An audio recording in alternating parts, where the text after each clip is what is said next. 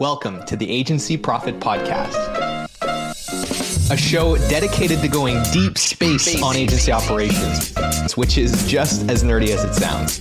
I'm your host, Marcel Petitpoff. I'm the CEO of Harr, a firm that helps digital and creative agencies measure and improve their profitability. Join me as I interview some of the smartest thought leaders and agency owners in our space and go deep into operations, metrics, and all the other things you need to get right so you can spend less time worrying about operations and more time executing on your vision. Hello, everyone, and welcome back to the Agency Profit Podcast. I'm very excited. As usual, I'm always excited to introduce you to my next guest, but it's never a lie. Today, I have a good friend who I met through the Bureau of Digital. Shout out to Carl and everybody at the Bureau of Digital. He is the co-founder and vice president of Sparkbox, a web design and development firm that crafts responsive websites and web applications, where he oversees operations and finance, all the things we love to talk about here on the show. He's also the co-host of a great podcast called Overly Human. And today he's here to share something that I've heard him speak about a couple of times through the Bureau of Digital, which is forecasting, the thing that we're all trying to get to as agency owners, it seems, but a lot harder to do than it sounds. So with all of that, thank you so much for taking the time to be on the show, Rob Harr. Yeah, I'm glad to be here. Thanks for having me. Well, we've been saying, or I've been saying at least, I need to have you on the show for quite some time, because in the Bureau of Digital community, you've kind of been bestowed the responsibility of being the forecasting guy. That just seems to be something that you were called to do for whatever reason. And, you know, you've really become a thought leader outside of that community, but very much inside of that community on all things forecasting and more generally operations. So I'm really curious to know, like, how did that start? How did you get pulled into this space and start spending so much of your time speaking about these things? Yeah, so I think it goes back to the beginning of, Sparkbox. So we've been doing the company for about 11 years now. And like most owners of, digital studios, it was kind of accidental. My background is in software development, architecture, specifically security and scalability. And I found myself an owner of a company and kind of running a team and not really having a lot of formal business training at all.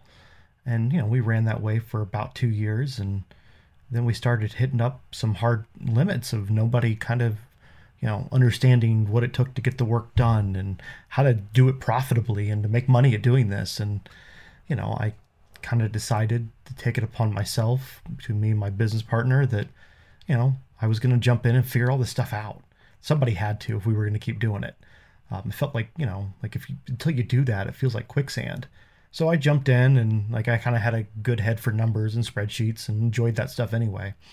And really kind of tried to figure out what it was going to take to do this. And, because, I had no real formal training, I hired an outside coach, a mentor that kind of came in and spent time with me and beat me up and, kind of taught me the ropes, I guess to say. And he would basically come in and spend an hour with me or two every single week and just coach me. And he was really, really good at only giving me the next little bit as I was ready for it.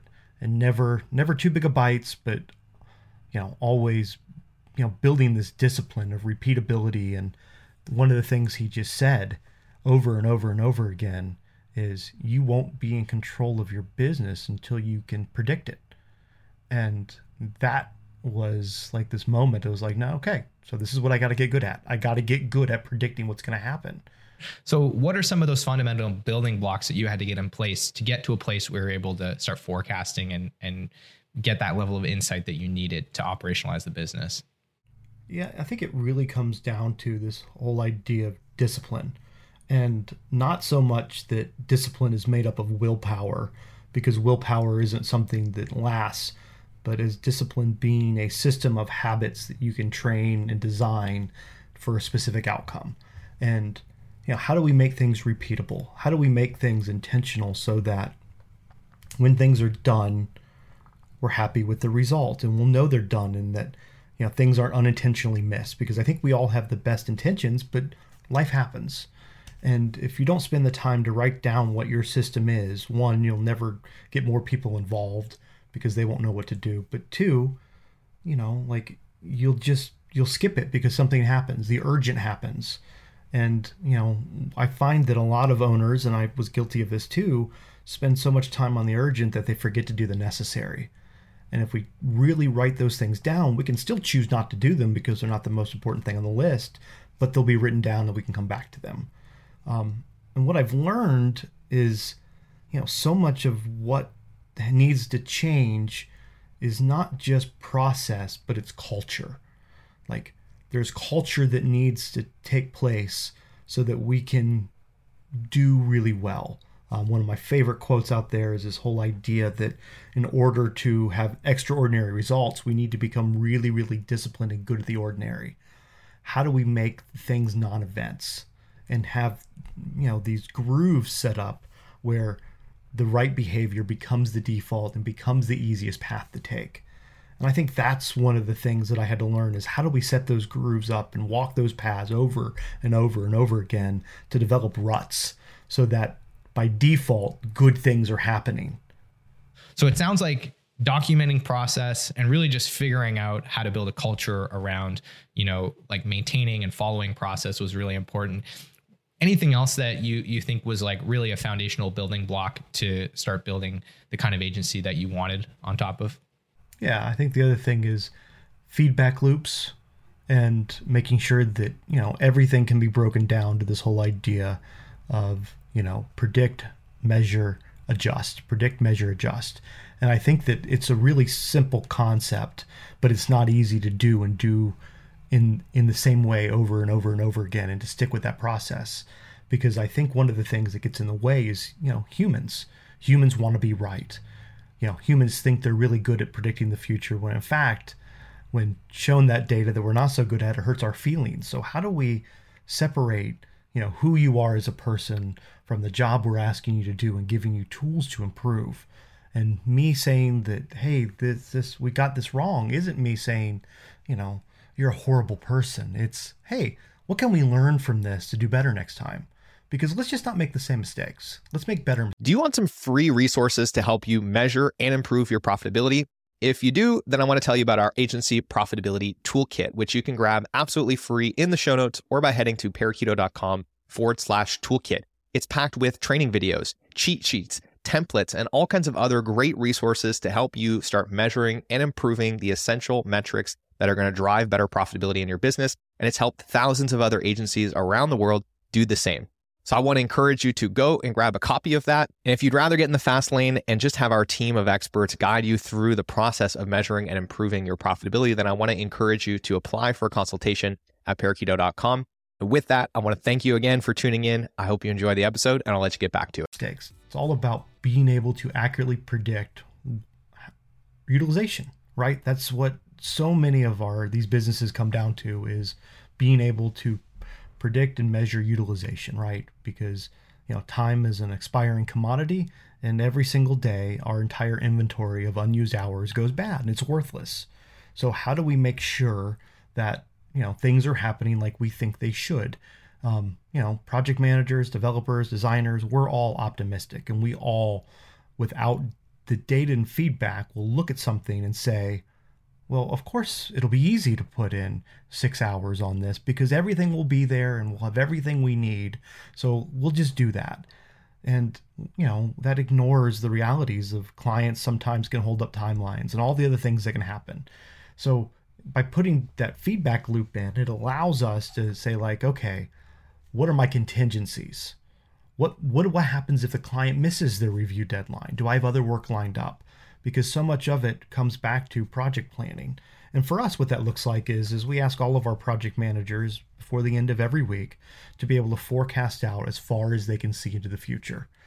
And then we're really easy at the end of the next week to be able to go back and say, hey, you forecasted this many hours. Here's the actual. And this is the delta. And like I said, we don't want to look at anyone and say, hey, you did a bad job, you're a bad person. But it's more of allows us to ask good questions, right? What happened? One of the other things I want to dig into is something that you said recently, which was I don't let project managers bring an estimate to me unless they've got 2 other projects that smell similar to compare it to. Could you dig in a little bit more into that and how you think about estimation and why looking at historical data is so important for you. So, me and our director of projects kind of sat down and said, okay, well, where do we have good data about how good we are at estimating? And we said, well, we've got other estimates that we've done, and we've got the actuals looking back. And, when you really break it down, there's not that many different types of projects. They all have, there's a couple different shapes they take, a couple different ways they look. So can we use that data to help inform, future decisions so we're making different mistakes? That's the key. Like, so much of this is not repeating the same mistakes over and over again. So we started looking for similar projects that had a similar shape to use to justify, our new estimates and looking at the actuals. And then we could go back and look at those estimates and see what we missed and make sure we're not missing those same things again and accounting for that stuff. And is it perfect? No, but it provides a way to get better over time. So great insight on that. The last thing that I want to try and extract from your brain, Rob, there's so many things actually that I want to extract from your brain, but the last thing that we probably have time to extract from your brain is just around your view on time tracking. This is something that, when I get invited on a podcast, I can talk very passionately about. I think time tracking is one of those things that has, that can be controversial in the industry. How do you feel about time tracking? Do you feel like it's important, and why? I think it is one of the most important things that agencies and or studios can do. When you look at, most agencies and studios spend anywhere from, 58 to 75% of every dollar coming in back on people. That makes it our number one cost by an astronomical margin. So not knowing where our time is going is basically not knowing how we're spending our money. And, if I were to say to you, like, hey, I'm going to, your credit card and your personal expenses, I'm not going to give you any insight to how you're spending 60 to 75% of your money. You just have to trust that it's being spent the right way. You'd look at me like I'm crazy, like I've got a third eye. Like, what do you mean you're not going to tell me where I'm spending my money? And, I realize that that's not always a comfortable place to think about time, but that's the reality. That's the deal we set up with employees is, really simply, I'm bulk buying, somebody's hours, 2,080 of them a year at a pre-negotiated rate. And they hope that I can turn around and make a profit at them so that they can continue having a job and the company continue to exist. It's not that hard of a business model. But I think that if we don't track our time, we're lying to ourselves that things will just work out. And you're setting yourself up for all kinds of different profit leaks. And I think that goes for no matter how you do your pricing. If you're doing your pricing by value or fixed price or, T and time materials like we do, you still have to know where it's being spent to know what your effective hourly rate is and where the money goes. So just to wrap up, to give everyone an idea of like, once you've got these kind of building blocks in place, so you've got some feedback loops, you've got a foundational process, you've got some time tracking data that you can lean on. What are the kinds of things that you can get into forecasting? What does forecasting look like at Sparkbox? What are the things that you're able to see into the future on today that really enable you to make better decisions? Yeah, those things are pretty simply. I mean, it's what money is going to come in, what my utilization in the future looks like, what is my pipeline healthy enough, and is it going to sustain me for what I need, and what my win rate needs to be.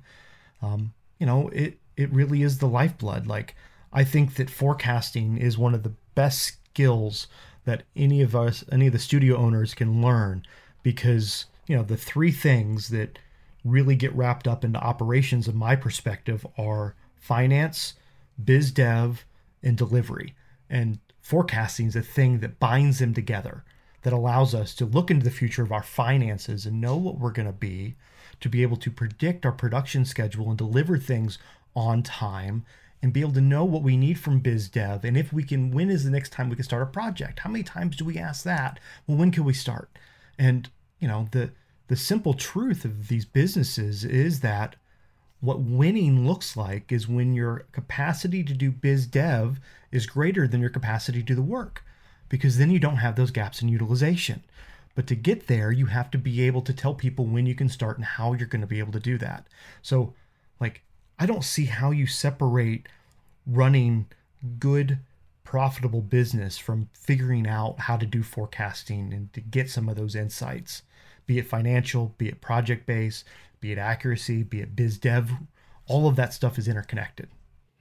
Absolutely. And so for those that are listening that are maybe at the beginning of this journey, or they're just kind of getting started, what advice do you have for them so that, they can chart the path and avoid maybe some of the pitfalls along the way to forecasting?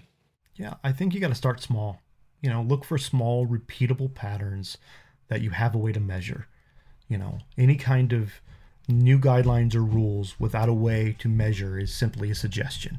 So you have to have ways to be able to measure these things. So you have to start with measuring yesterday, because otherwise you'll have no idea if your forecasts are right. So get that right first. Get yesterday down, and then start making predictions and seeing where you measure out, and repeat and repeat, and just stick with it. This process it takes oftentimes, when I talk to studios, it takes sometimes years to get right and do well, because it's not the only thing our teams are doing. We're still having to deliver on projects. We're still having to deal with the humans and all the other things involved with our business.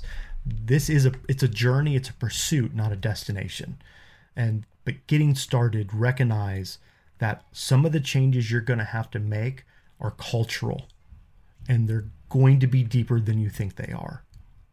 All right. So with all of that, Rob, thank you so much for coming on the show, for sharing your wisdom, and for making time for us. We really appreciate you being here.